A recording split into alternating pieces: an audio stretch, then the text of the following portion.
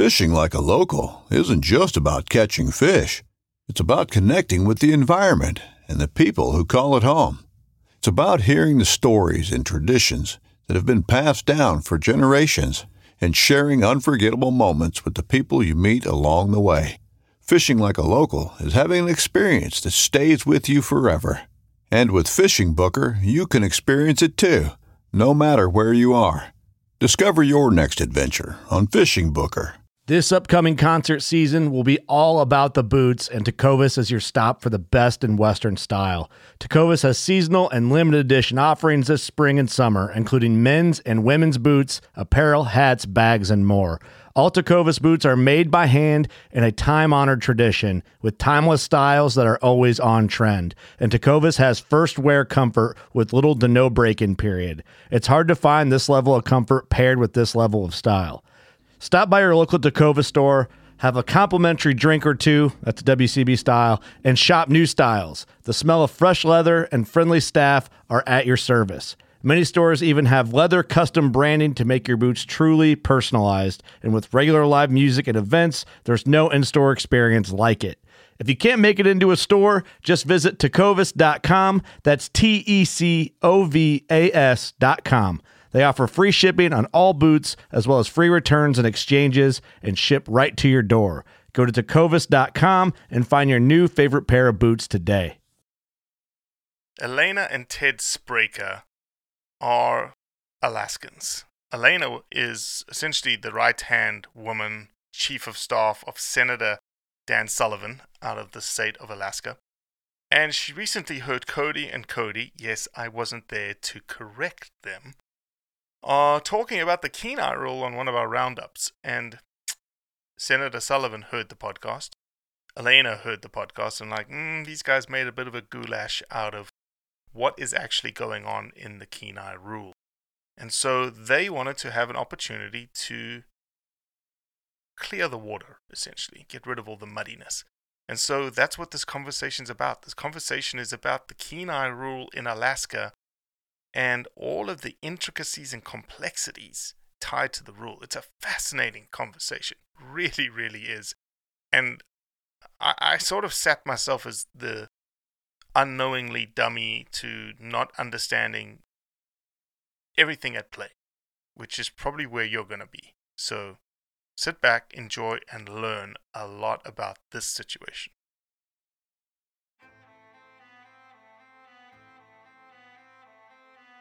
So there's a reason why I started Blood Origins. And that reason is simple.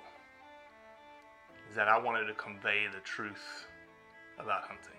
It brings awareness to non-hunters that it's more than just killing animals. How do I start it? Brittany. My name is... Does my hair look okay? It's fantastic. My name is Mike Axelrod. Start again. Yeah, I hated it too. Braxton, you said something in the car to me. You said that you were living on borrowed time. There's a perception around who hunters are, what we're supposed to be, and a feminist that works for a non-profit that is a hunter that has only eaten wild game for the last 20 years is likely not the thing that people think about when it comes to a hunter.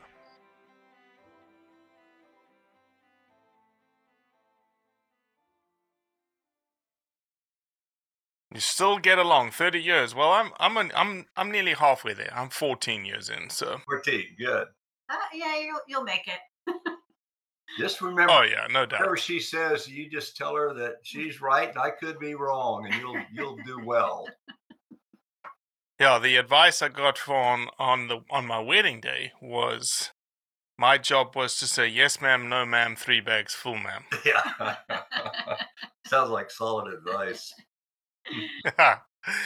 Well, it's funny when we do podcasts like this because,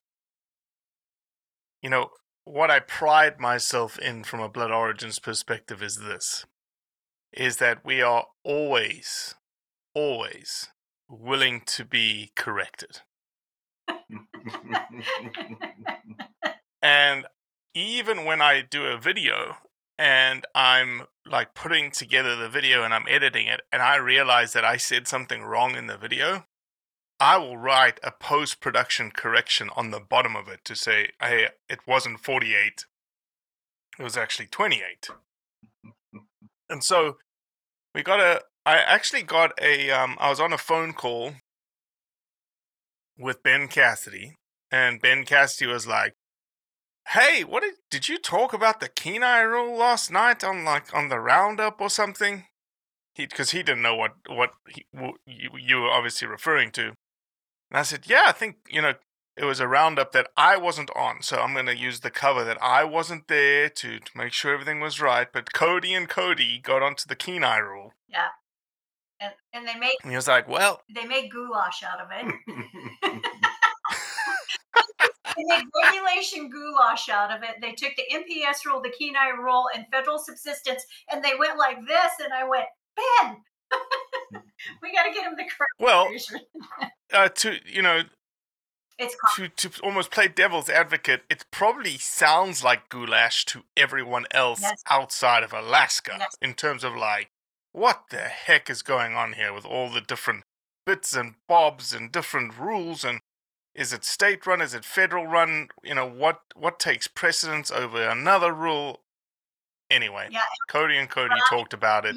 You know what your biggest obstacle tonight is going to be? Is don't let us go deep into you're going to have to kind of pull us back out, because this can be complicated. It's very complicated. And so that's one thing going into this that Ted and I have talked about. We've got to keep it simple, or you're listening. Yeah. And I'm naive to it, right? I have scratched the surface, so I know enough to be dangerous. Not as dangerous as Cody was, but So yeah, I got Ben Cassidy was like, hey, these guys want to speak to you because they want to clear some things up. I was like, hell, man, that's perfect. Let's bring them on the podcast. Let's talk about it. Let's clear up the misinformation and give people almost like the facts, right? Let's just give them like, this is what's happening. Just like we do with the Colorado Wolf Management Plan, just like we did with the Grizzly Management Plan in the state of Montana. Hey, what's going on? So, Elaina? Yes. Ted? My next Spraker. Yes. It'd probably be good to do a little background with us, like who the hell are these people? Why? Oh, absolutely. I was just about to do it. I was just going to say, Elaina and Ted Spraker, welcome to the Blood Origins podcast. Should I ask each of you to introduce the other one, or why don't you just decide how you want to introduce yourselves?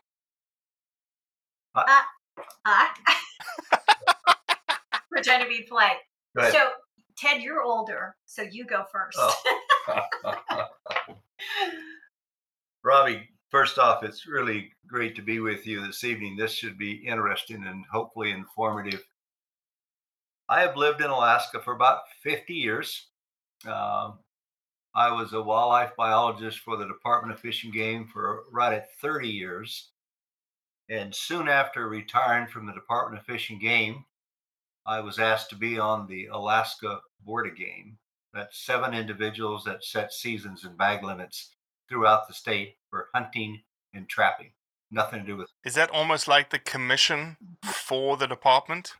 No, not really. They call them commissioners in other states, but in Alaska they call us board members. Yeah, so the same thing. It's analogous. Yes, as commissioners in other states. So I did that for 18 years. I've been, involved in wildlife conservation for many, many years now. And as soon as I stepped down from the board, I decided to get more involved in the Safari Club International. And I was elected president my first time around. I've been a charter member of the club for about 30 years, but just kind of on the periphery. And then now I'm more involved and been the president for the last couple of years, and glad to be with you today. Outstanding. Yep. Thank you, Ted. So about 30 years ago, Ted and I attended a SCI dinner. It's probably a little bit longer ago than that. And that was the very first time we met. And then I got involved with hunting. I've lived up here almost all my life. My parents were avid hunters. And we lived off of wild foods. We always have. So when I married Ted, I became very, very involved in the politics of it, if you will, because I realized the things that you love, you have to get down to that tar pit if you want to save them. And sometimes it got icky. So my first debut, if you will, I was chairman of a coalition with hunters, trappers, fishermen, that we were trying to stop the federal subsistence priority, federal management from coming on the Kenai. So that was the beginning. And then as it progressed, I became more and more involved in wildlife management and issues. And then present day, about 8 years ago, I met this gentleman named Dan Sullivan, who became our U.S. Senator. And then he hired me for my expertise in federal overreach issues. So here we are. And you still work for Senator Sullivan today? I do. Yes, I do. So that was that's okay. Now a little bit of confusion is cleaned up because that's what Ben told me. He's like, Senator Sullivan heard about your podcast and wants to set the record straight. I was like, dang, a freaking senator's watching and listening to Blood Origins? Okay, cool. Well, how about his right hand federal woman? Actually, it's probably better to have you on because there'll be less political stumping than a senator. I had the member of the House of Commons, Blaine Corkins, on that was talking about C-21, the Canadian gun ban bill, and at every junction he did get a little bit soapboxy, from a conservative Republican political standpoint. So which we enjoy. Yeah, I enjoy. Yeah. Okay, so let's I'm gonna pretend to just be dumb. Okay, I don't want to assume anything because I think that's the best way to move this conversation and to sort of squirrel people along. Okay. Let's set the scene. Okay. What is going on right now that is causing such a kerfuffle in the Kenai? Well, here's the best way to answer that. We have kind of a timeline. So we can start people from the beginning and we're covering you current. So let's work a little bit back here. Here, I'm going to do the timeline. Ted's going to put the guts into it, put the historical content into it. And then the three things, in the end, we're going to talk about that is absolutely devastating by these 3-panel Ninth Circuit judges that I swear to God, Robbie, they took a 55-gallon barrel, burned Anilka, burned the Statehood Compact Act, and did this revisionist theory of how wildlife should be managed in Alaska. And those judges were in Alaska? No. They're San Francisco, because by God, those San Francisco judges know so much about Alaska and bear baiting and these harvest methods, right? Okay, so to bring this along, here's the timeline. In 2012, the Board of Game met and they expanded harvest methods with the National Park Service in the preserves. And I have to talk about that because the National Park Service and the U.S. Fish and Wildlife in the Kenai, they all come together. Okay, so they work well together. Do National Park Service and Fish and Wildlife Service work well together? Oh, they do. Okay. Yeah. So in 2012 Board of Game meeting, the board expanded harvest methods, some traditional harvest methods, and Ted will talk about that in a minute. Ted, you on the board at this time? Yes. You were a part of making that decision in 2012? Yep. Yes, I was. He was chairman. Okay. So then from there, in 2013, the Board of Game met down here in Kenai, and Ted will talk about that as well, and expanded harvest methods, bear baiting, because the population had grown so much to harvestable surplus. And so they expanded harvest methods in the 2013. In 2015, the parks. Hold on, just so I'm gonna pick a little bit because I think people are going to be thinking about this at the same time. Baiting was not allowed prior to 2013. For brown bears. For brown bears. It's been allowed for black bears forever, except for maybe a year or two in the mid 80s. And other than that, it's always been available for black bears. But after 2013, it was available for brown bears. In the Kenai specifically, or everywhere? The Kenai to begin with, and then it was expanded across the state so that now it's pretty much across the state. Was any other additional harvest methods allowed in 2013? Elaina, you mentioned that there was. Was this when it wolf pups in the dens and bears in the dens were allowed to be taken in 2013? Yes. And the Kenai meeting focused in on what's called Ski Lac Loop Recreational Area, where the board authorized coyote hunting and lynx and wolf. Okay, and Ted's going to talk about that in a minute. I'm just trying to give it to line. He's going to put the into that. Okay. So in 2015, U.S. Fish and Wildlife, Park Service, and the Kenai Refuge. Now, keep in mind, the Kenai Refuge and ANWR, which is the Arctic Refuge, those are the crown jewels. Those are the refuges that are the money makers. So they're very protective over those. They all got together and... Those are tourism money makers. They are. Yes, they are. Okay. So the agencies got together and proposed these regulations that eliminated these harvest methods. Okay, denning, flashlight denning in bears, bear baiting, and the Kenai. They really went full tilt. They eliminated campsites on the Kenai River. Discharge hunting along the river. Yeah, hunting along the river, discharge of firearms. They kind of went full tilt, which was illegal because if you read ANILCA, they violated ANILCA. Now, you got to stop there because people are going to go, what is ANILCA? 1980, Alaska National Interest Lands Conservation Act. Okay. Some people feel it was the biggest land grab in America's history. Millions and millions of acres into park preserves, refuges, BLM, Forest Service. Okay. But in that piece of legislation in 1980, there were saving clauses that protected us, that allowed us to access federal public lands and protect our Alaska way of life. And I can talk about that later, but I just wanted to do that. So from there, these proposed rules, they went, the National Park Service rules came out, the Kenai rule came out, and then the U.S. Fish and Wildlife proposed rule came out. So they were all in conjunction with each other to eliminate the state's authority to manage wildlife on federal public lands in all of Alaska.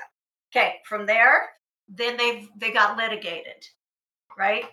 So NPS rule, the National Park Service rule got litigated, and our federal district judge remanded it back to the National Park Service without vacatur, meaning that it's not going to vacate the rule. She said, fix it. And they focused in on bear baiting, saying it was a safety issue, which is a bunch of BS. It's not. They don't bear bait. Okay. Then from there, the Kenai rule got litigated, and that's the most dangerous rule. And I'm going to talk about why it is so concerning and so dangerous what they did. Like I said, they burned congressional intent and ANILCA and the Statehood Compact Act. Where we're at right now with the Kenai rule is that we're petitioning the state of Alaska, and Alaska Provincial Hunters, Safari Club are all petitioning to the Supreme Court to be heard, because this will wipe out wildlife management with the plenary jurisdiction. And I'll talk about that a little bit later and why that's... So since 2015, in 2015, the big rule got put in place. All these big rules got put in place, essentially.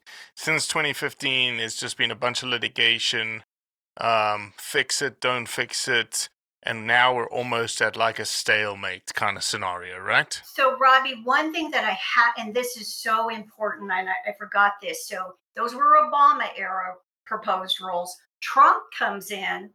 Correct. And reverses the Park Service rule.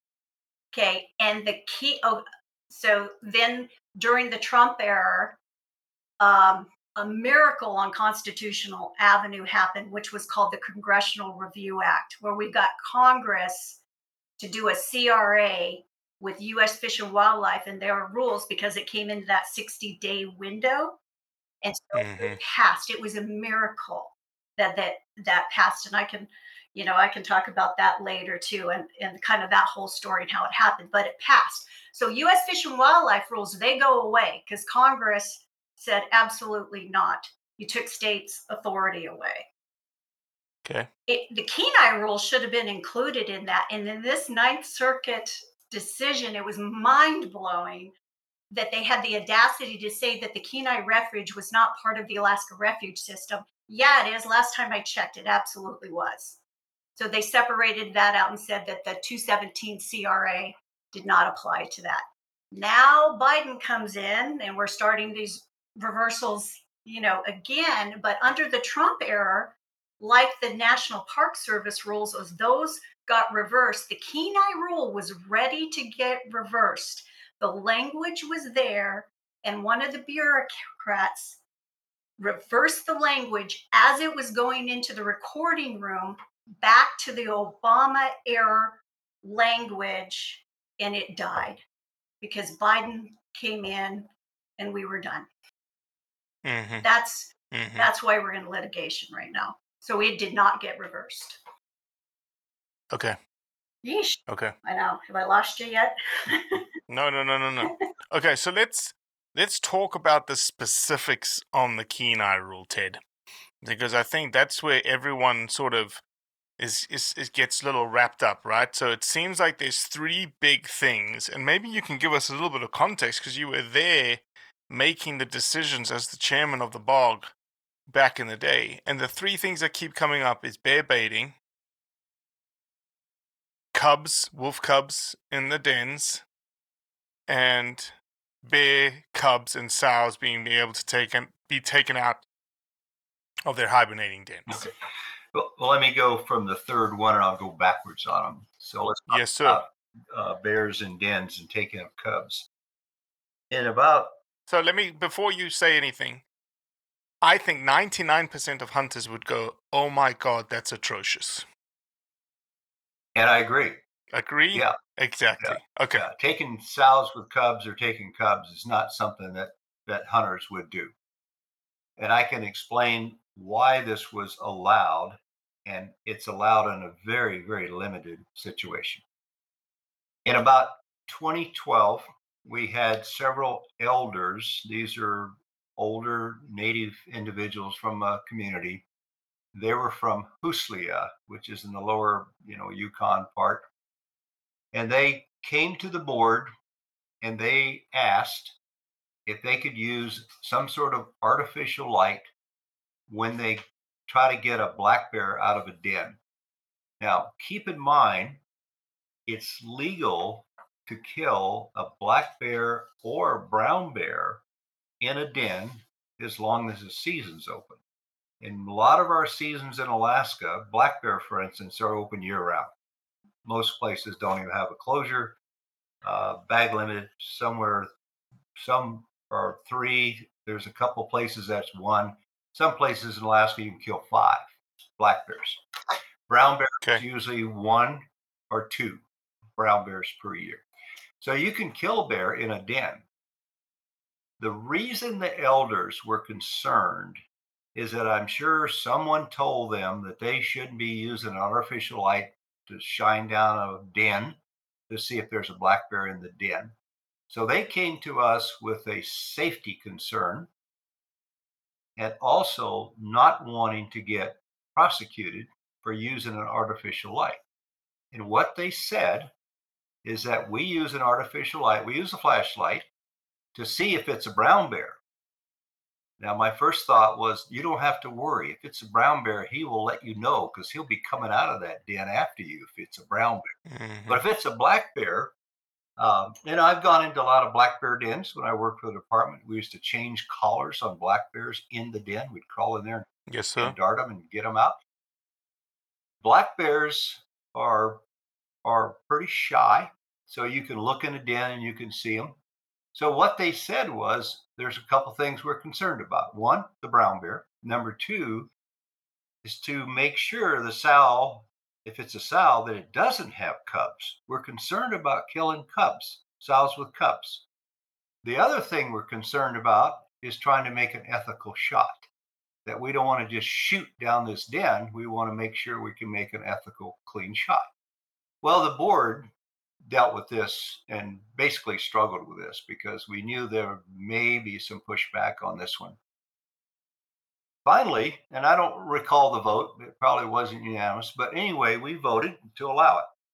And then the question came up from the Department of Fish and Game is what if they accidentally kill a sow that has cubs? So the board took another look at it and said, only under this circumstance, we will accept a mistake by some native folks that are shooting these bears in a den if they accidentally kill a sow with a cub, report it, and we're not going to, prosecute that person. So that's where that came from. But let me make this really clear. There's people in the National Park Service and others really concerned about a flashlight. Okay, as I mentioned before, you can take a bear in a den. You can throw a smoke bomb in the den. You can throw a firecracker in the den. All those things are legal. No one concentrated on that. They only concentrated on the use of a flashlight in a den. So that has always been puzzling to me. And the other thing that the elder said, and this is a very important point I should have said first, it's rarely practiced. This isn't something they do often. Occasionally they'll find where bear's in a den and they'll try to dig the bear out. But they're hard to find. I can tell you that from experience. They're hard to find. Bears do a pretty good job of hiding these dens. They go into thick cover when they dig dens out, and they're hard to find, so it's not done very often. So that's kind of... Ted, was this only for indigenous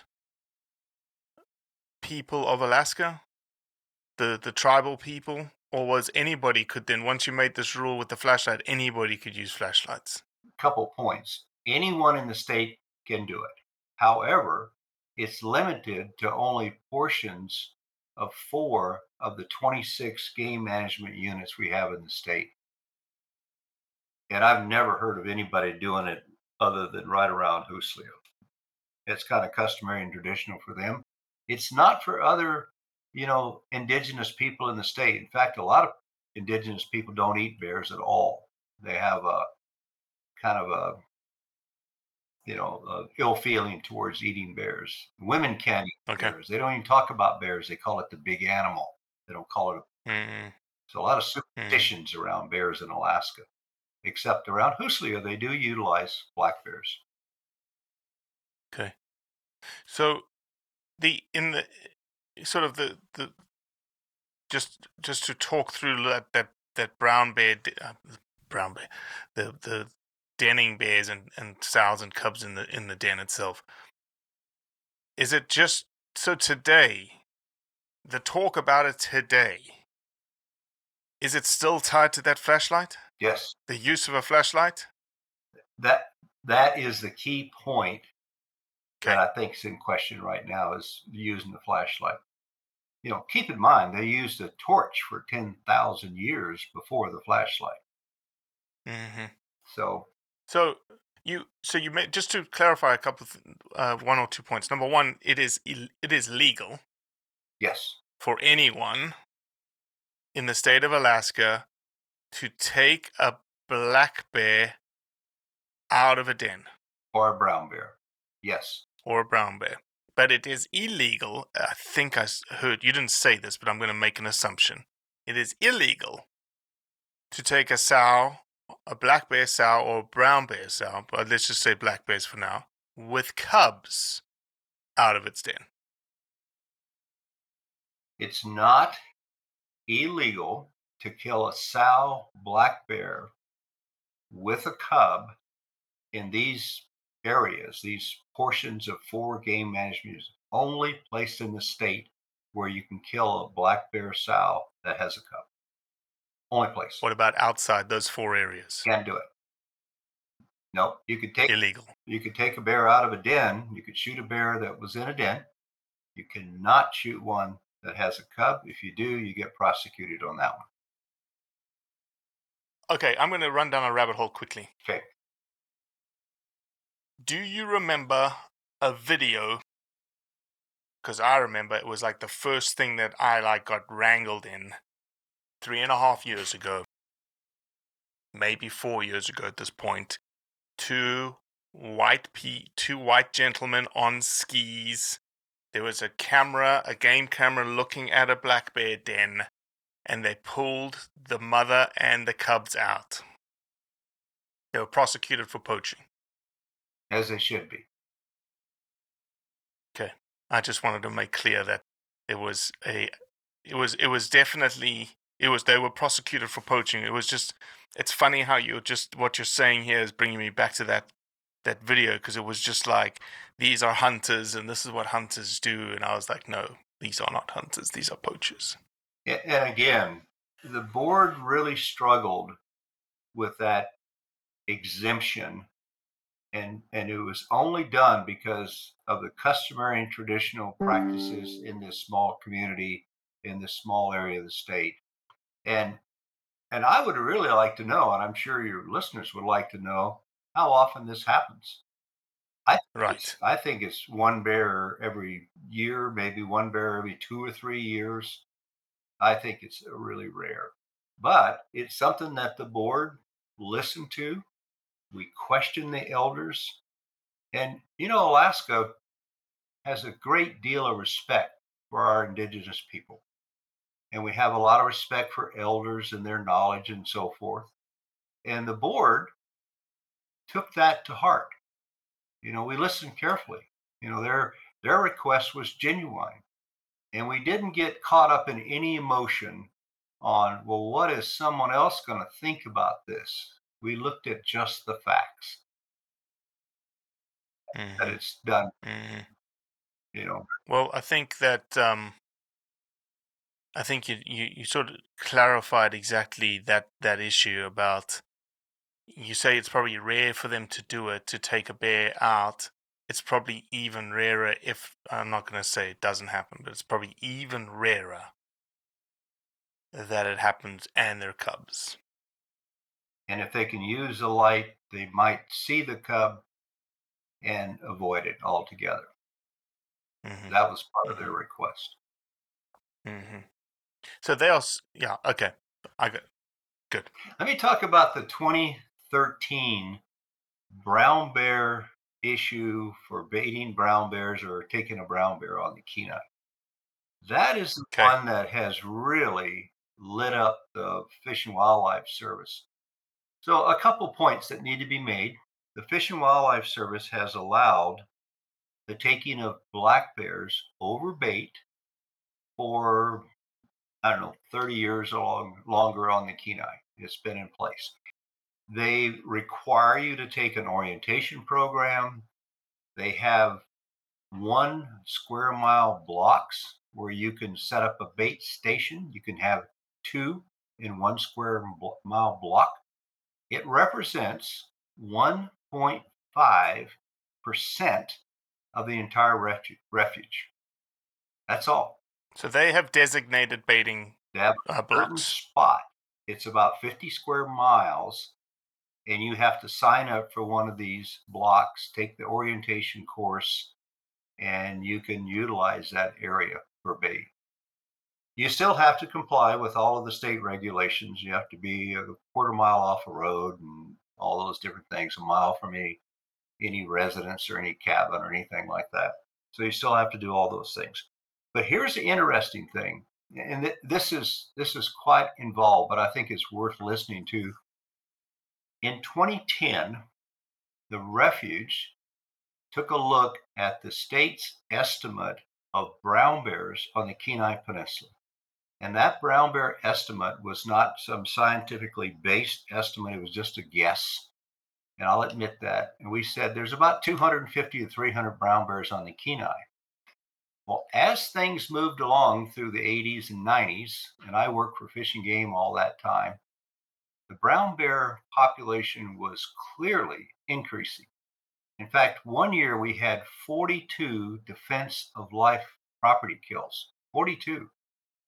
At the Wow. same time, because of this population of up to 300 bears, the allowable harvest was 14 bears a year. Well, the public was really upset about this. They thought there was far more bears. The refuge spent $750,000 doing a study, and I'm sure that their objective was to prove that there's between 250 and 300 bears and keep it at a harvest of 14 annually. Okay, so go back to 2010. They did the study in 2010. Took them about a year to get it all completed and all the analysis done. And then we didn't hear a word. And I asked several times, what's the results? What's your estimate? Nothing for over a year. And keep in mind, at this time, I was the chairman of the Board of Game of Alaska. And I'd worked for Fish and Game. And I knew all the guys involved in it because I'd worked with them on the Fish and Game side and federal side. They would not divulge the results. Well, This was the Fish and Game of Alaska. This is the state government entity, or no? This is U.S. Fish and Wildlife U.S. Fish and Service. Wildlife Service, Kenai. Yes, sir. Okay, so in 2013, we had a board meeting, as Elaina said, here on the Kenai, talking about local issues. And at that board meeting, they finally presented the results. And the results were that they counted, well, first off, it was 624 bears was the estimate. And then they pared it back by taking out every little pond, little creek, every little bit of water. Anyway, they wound up with 586 bears. Okay, here's another point that keeps getting lost. This was done in 2010. Their research plus Fish and Game showed that this bear population was increasing at 3% per year. Okay, that 3% was never added on. So in 2013, they published 586. Well, you can imagine the department and the board was pretty upset about this. So we went from a very limited draw hunt, 14 bears limit can be taken, to a season that started September 1 and ended May 31.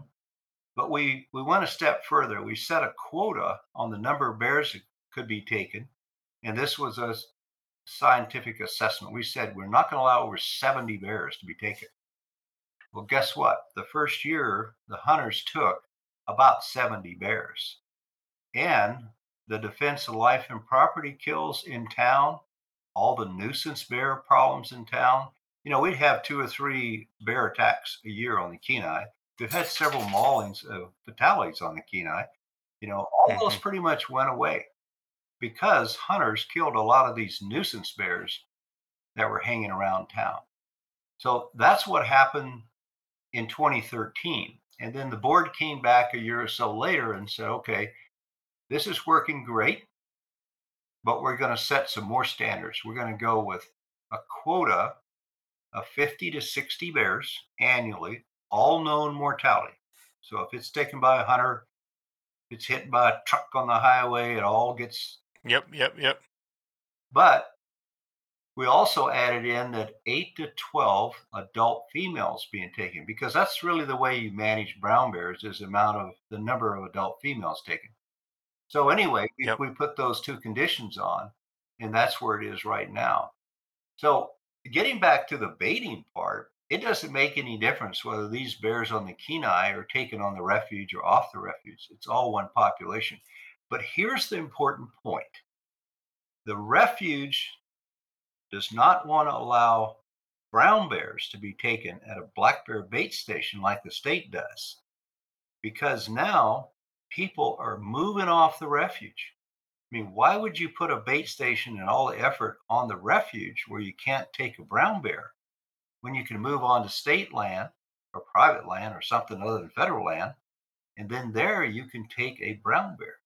So I think it was something that they really had in the back of their mind, that this is really a good way to get rid of a lot of bear hunters on the Kenai. And it has. There used to be a So this is hold on. So this is baiting outside of the refuge. Okay, there's a small area where you can bait on the refuge.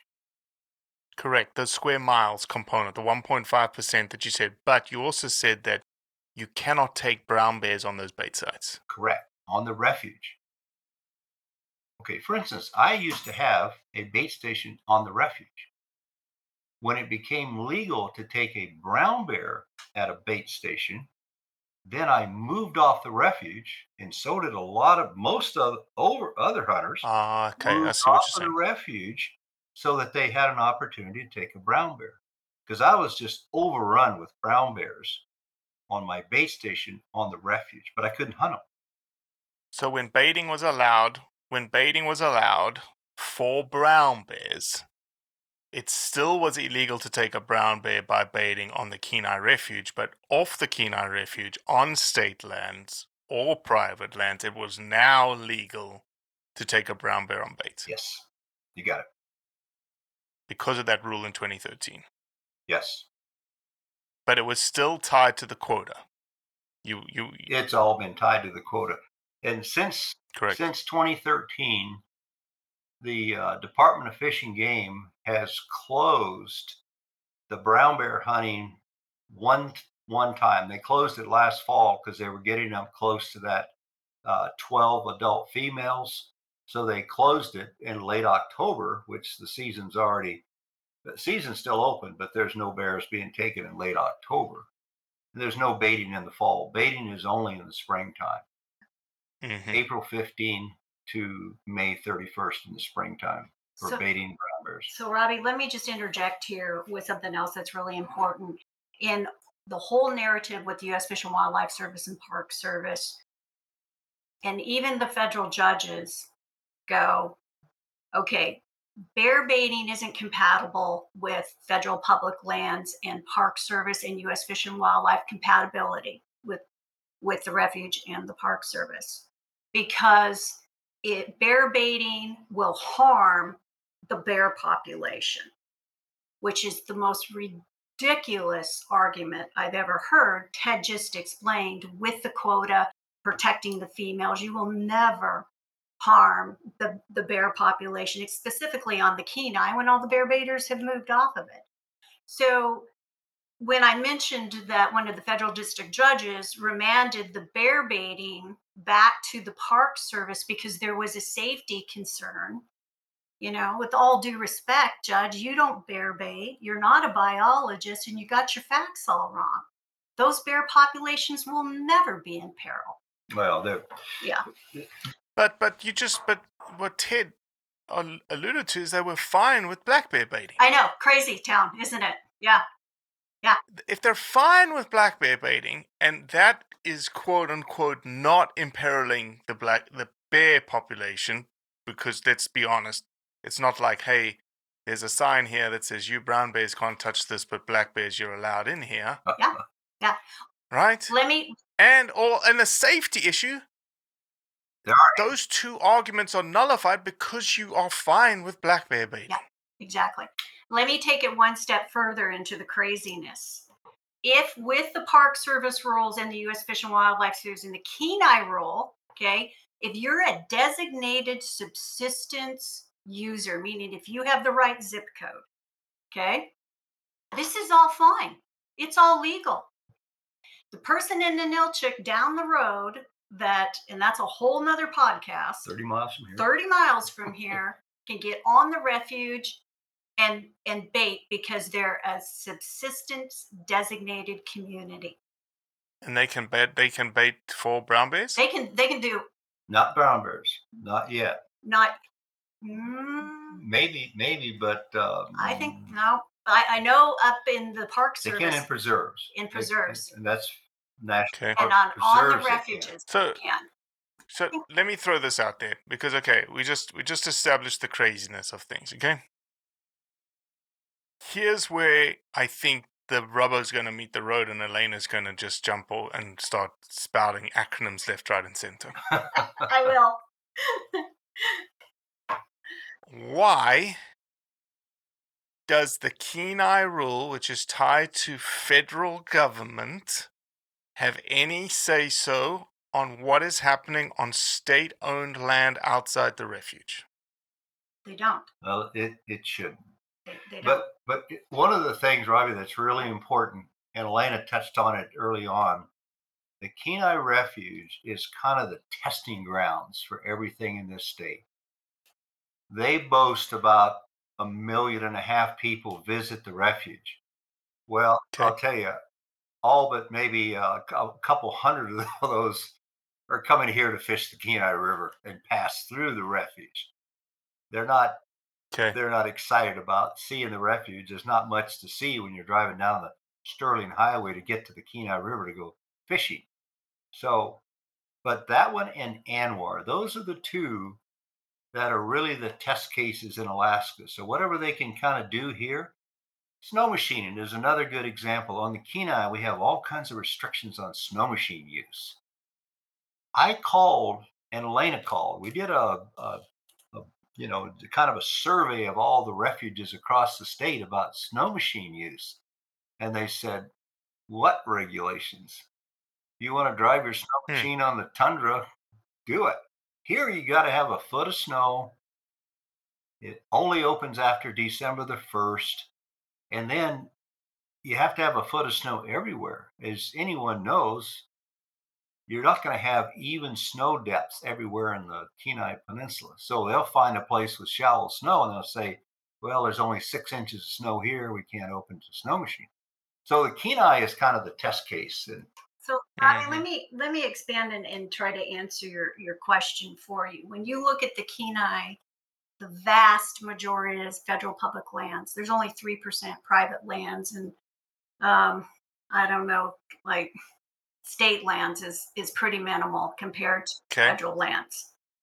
And let me just, so that I'm before I apologize for cutting Nope. in, but how this plays back into Anilka is that the Kenai Refuge could be operated like state lands because of Anilka, right?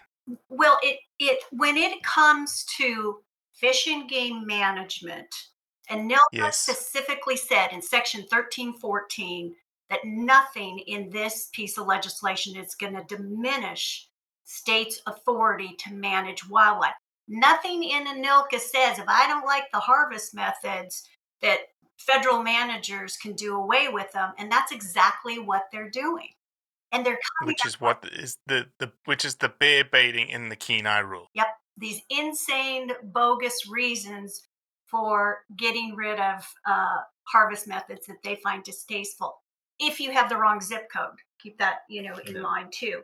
The other thing that's so important that is the plenary action that the Ninth Circuit took. Have you ever heard of the Cluppy case in New Mexico, where years ago the Supreme Court said that the wild burros and horses were on federal lands and they have plenary power, meaning those animals are on federal land and the land managers, the federal agencies, can do whatever they want with them.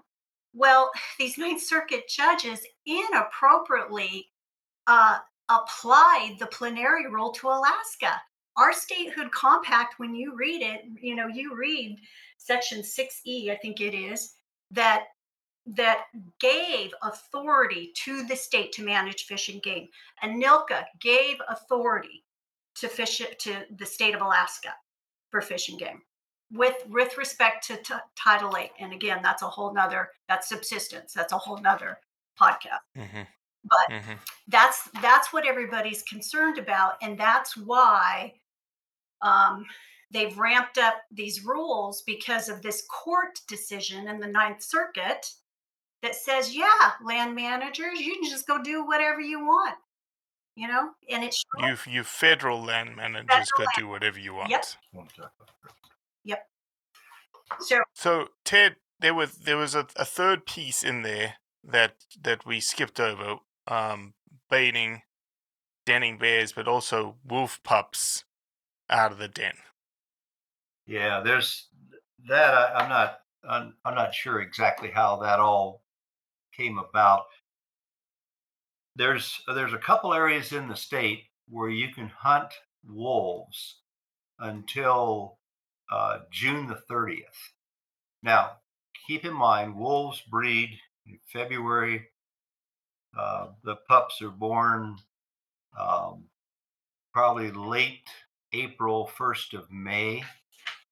Most of the seasons go to the end of April, but there's a couple where it goes to the end of May, couple into June. So in reality, you could kill a wolf that has pups in the den. Here's the reality of it. Females stay really close to the den. The wolves that venture out and get away from the den are usually, young adults, males, whatever other members of the pack. So females are pretty careful about staying close to the den. So it's pretty unusual that you're going to catch a female out several miles from a den or whatever. And again, they're very secretive on where they put these dens. Mm-hmm. It's not like we authorize that you can kill wolves and pups in dens, but some of our seasons go beyond the pupping period. So, there's a couple things. One of the things I want to talk about real quick. I know we're kind of getting long here, and that's Oh no. We're gonna roll. okay. Because, We're gonna roll on purpose. Yeah. Roll because, and again, I'm not trying to just be so disparaging to the federal system, but the hypocrisy of predator control has always troubled me. When I was on the board of game, the Fish and Wildlife Service came to the board with a proposal to eliminate rats on one of the Aleutian Islands because they were eating a lot of the shorebirds. I thought it was a great deal. I thought, yeah, absolutely in favor of that. We don't need these invasive Norwegian rats that have been here for hundreds of years from wrecked ships, eating up all these seabirds. So anyway, 100%. Okay, so yeah, 100%. I was all in favor of it. So we said, okay, what's the collateral damage? Well, first off, the poison they were going to use the first year, the board wouldn't allow them to use it. So they came back the second time with a new recipe for this poison. And we said, okay, our state veterinarian said, well, that's not good, but we can allow that. That's better than the first try. So they came back the second year and they said, well, there's going to be some collateral damage. We may kill a few eagles and we may kill a few ptarmigan and, gulls and things like that. So anyway, they went out and they hammered these rats. They did a hell of a job, used a couple of helicopters and tons of this poison pellets, dropped them, and they eliminated the rats. They did a great job. So they came back to the board and they said, well, the collateral damage was a little higher than we thought. We probably killed somewhere in the neighborhood of 50 or so bald eagles and maybe 100 or a couple hundred other birds and things. So anyway, if you look at what's written about it, they're publishing 45 eagles and 250 total birds. So I asked the question, when did you do this assessment? And they said, well, we couldn't get back to the island for a month or so. Well, as well as anybody, we've got a tide, big tides that wash in every, 6 hours. It changes tides. So anything that died on the beach got washed out. So a month later, they still had about 250 that died. Okay. I'm not being critical of the program. I supported the program. Here's one that I am critical about, Hagemeister Island. Back in the 1992. early, I don't know exactly when it was, but reindeer were introduced to Hagemeister probably in the 60s, maybe it's way back when. The herd built up to about 1,200 reindeer. Fish and Wildlife Service did an assessment and they said, well, they're really destroying a lot of the habitat. They're probably overstocking their range. And they said, we need to remove these reindeer. And everybody said, well, okay, we can understand that. let's open it up to hunting. Yeah. It's about 20 miles from Togiak down in Bristol Bay. So it's fairly close to the mainland. Well, no, we don't want to do that. We're going to capture some of them, and we're going to take them to Palmer. There's a ag station there, and Fairbanks. So they caught about 400 of the 1,200 reindeer. So the next thing was, well, we're going to have to shoot the rest of them. And the state said, this is in 92. The state said, okay, but you're going to salvage all of these. And they said, well, we'll do the best we can. They shot almost 800 reindeer, and they salvaged 172.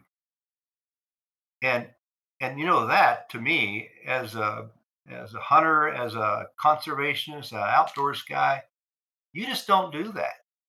And they, but if you talk about predator control to increase numbers of moose for human food, and people that really rely on that in Alaska, which a lot of people, including us, I mean, that's all we eat is moose or caribou. Anyway, then predator control is the most, despicable thing you can think of, unless the Fish and Wildlife Service does it. Then it's okay, and then you leave, 600 and something animals laying on the ground. And Togiak, a small native village out there, they would have loved to have these animals and other villages around there. I mean, there's quite a few villages out in the western part of Alaska, So, I mean, these sort of things, the hypocrisy just drives me nuts over it. Let me give you an example of the state in predator control. You said we're going to roll here. We're going to roll now. Oh, Ted's on a roll now. I'm going to lean forward on this one, Robbie. The state authorized predator control over in kind of the central, a little more western part of the state along the Kuskokwim River. And the public did a pretty good job of removing wolves. But there were so many bears that they could never get the moose population to increase. It was closed for 16 years. So the department developed a plan, they put it out to the public, and then they took that plan to the board, and the board authorized a plan to remove black and grizzly bears. They did it for 2 years. Now, here's the big difference.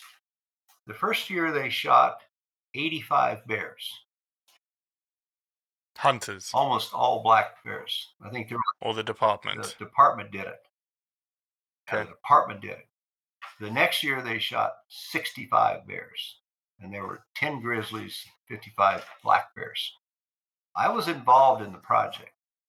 Here's the difference. They hired a couple people to skin the bears and salvage the meat. As bears were taken, the guy that shot the bear would get out of the helicopter, gut the bear, so it was processed right away in the field. It was brought into a processing. We had a big walk-in cooler. The bears got quartered up, and we took them at 1,000 pounds a load in a de Havilland Beaver and flew them out to different villages. And we had a line of people there waiting to get this meat in the spring because it was the first fresh meat they had in the spring. And that's the way the department did that program. They could have done that on Hagemeister, but it was easier and cheaper to leave it in the field. And then they criticized the hell out of the Fish and Game for doing predator control. So anyway, I'm going to lean back a little bit now. So So Sorry, Robbie. Hang on. Yeah, not only that, they created this false narrative. In the proposed rules, it says any method that targets predators is not allowed anymore, even if it doesn't reduce or help the prey population. Yeah. Okay? So you just eliminated trapping.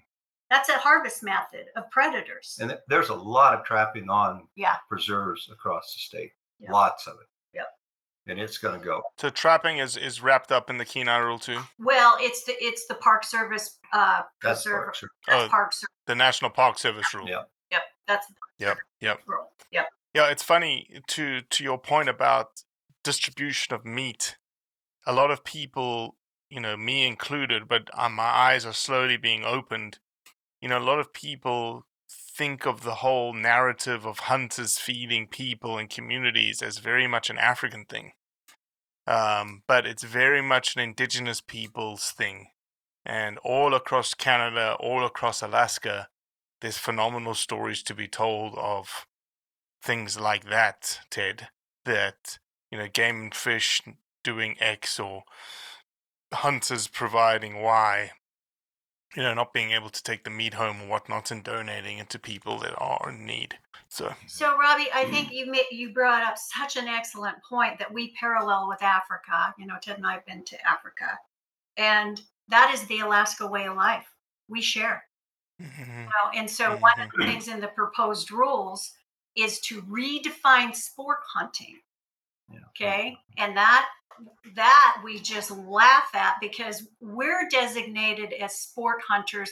The Department of Fish and Game has actually changed the definition from general hunting, because when you think of sport, you think of this ethical, chase. We don't. We have 3 freezers full, like most Alaskans do, and we hunt for food sustenance. It's our, traditional. It's our diet. And so when the Park Service or the U.S. Fish and Wildlife tries to redefine sport hunting, we just laugh at them. Like, where have you people been? You don't know Alaska or Alaska way of life. Robbie, one other thing, I wish I can remember the exact figure, but just to be safe, I'll go with a low figure. The guiding industry in Alaska brings meat in from their hunters, and they give a lot of this meat away at the villages. And I heard a figure at one of their meetings here recently, and I think it's in the neighborhood of 250,000 pounds annually is donated to local communities. So, I mean, not amazing. only did Fish and Game donate a lot of bears, guides every year donate a lot of meat to local communities. And it's hunters sharing with other people. Yeah, I want to get those. I want to get those numbers and data. We love producing infographics that just showcase how good a job hunters are doing for communities, all around the world. Love to get that data. Yeah, I'll get it, and I'll get it to you. All right. So let's wrap this up and let's put a fine point on where we are right now, Elaina. So, go ahead. So, like I mentioned before, the State of Alaska Safari Club, APHA, Alaska Professional Hunters, have basically asking the Supreme Court, which we feel this is a right case because it has national implications, to listen to it. And here's what I will promise you. If the Supreme Court looks at this case, 99.9% sure they'll overturn the Ninth Circuit like they do most of their cases. To close it out, there's 3 points why the Kenai rule, this legal case, is so dangerous. Number 1, the plenary jurisdiction that the Ninth Circuit improperly imposed on authority of who manages fish and wildlife in Alaska. Number 2. And what does that plenary say? What does it specifically say? Break it down. Be very simplistic. Okay, it says, who now manages the game? It says if that game or fish is on federal lands, agencies, you can do whatever you want to do. And that just shreds state's authority. Okay, number 1. Number 2, the most shreds Alaska's authority and the authority under ANILCA. Under the Statehood Compact Act, under the Refuge Improvement. I could go on and on, right? Okay. The most mind-blowing one, number 2, is the 217 Congressional Review Act, where Congress, in a bipartisan vote signed by Trump, said, no, U.S. Fish and Wildlife, you cannot propose these regulations and eliminate harvest methods because you find them distasteful. You cannot do that. But the Ninth Circuit said, Kenai, you're different. But last time we looked, Kenai was part of the refuge system, okay, in Alaska. That was just mind-blowing. And they really, to me, slapped Congress right in the face. Senator Sullivan is the one that led the charge on that 217 CRA. And it was a miracle that happened because we had every anti-hunting environmentalist group doing the narrative, putting garbage with bear baiting, and they're shooting the poor pups in the dens, all these false narratives. So it was an absolute miracle that got done. And the Ninth Circuit just dismissed it. And then, number three, which is so absolutely so dangerous with this, is that if we allow this, if it stays at the Ninth Circuit, again, then the federal agencies can just do, whatever they want to do. So just to clarify one point, because maybe I misread this. When you said that the Ninth Circuit's plenary has made Kenai almost a set-apart refuge, do what you want, are the other refuges in Alaska still being run from a state management perspective? No. Well, yes, I'm sorry. Yes, they are, because of the 217 CRA. Okay. They just have this plenary under the Ninth Circuit has just sort of carved out Kenai and said, you're different. You can do what you want. But, right there, Robbie, I was looking at the actual wording in the 217 CRA, and right there it says, in this section, each person will secure a trapping permit appropriate with the refuge manor on the Kenai, the Eisenbach, the Kodiak, and the Aleutian, and the Alaska Maritime. It mentions the Kenai in the 217 CRA. That's what's just mind-blowing about it. The third thing and I apologize, the third thing is shreds our Statehood Compact Act. We were granted Fish and Wildlife Authority to manage on all lands. That was the deal, being granted to come into the Union. Yeah. That was the deal. So it's like I said, they took this big 55-gallon barrel and they just dumped Anilka in the statehood comp and they just burned it. Yeah. They're revisionist is what they are. It's always been thought of as the federal agencies are land managers, and the state is the fish and wildlife managers. It's been clear for years and years. And then here in the last several years, it's kind of turned on its head. And the only way to change anything is to take them to court. And Sturgeon spent $1 million. He spent over $1 million on navigability. Yeah. And someone should have figured that out instead of going to the U.S. Supreme Court to figure it out. And Robbie, the Sturgeon case led us into the window of how the Supreme Court is going to roll. They said Alaska is different. You have to abide by the Anilka provisions. Alaska is different. We're not New Mexico. We're not Colorado. Wherever there's federal public lands, Congress passed Anilka in 1980, and Alaska is different. And you need to abide by those rules, regulations. So when was the Ninth Circuit decision made? That was, I believe, in 222. So that was recent. Yeah. Okay. Yeah. Several months ago. Yeah, several months ago. Mm-hmm. So, in terms of timing, it's anyone's guess when the Supreme Court says yay or nay? Yeah. Okay. And then, yeah. I mean, we're getting piled on so bad. The state of Alaska is getting piled on so bad by the Obama administration was bad. The Biden administration's on steroids. That the state of Alaska has what's called the State of Alaska Defense Fund that fights these federal lawsuits, whether it's the Willow Oil and Gas Project, Ambler Road mining, proposed rules. I mean, it is Tongass, National Forest. It's the pile-on. We're the, for the environmentalists, we're their environmental guilt trip. And by God, they're going to save us from ourselves up here. We don't think we need it. Yeah. Because. Oh, too funny. Too funny.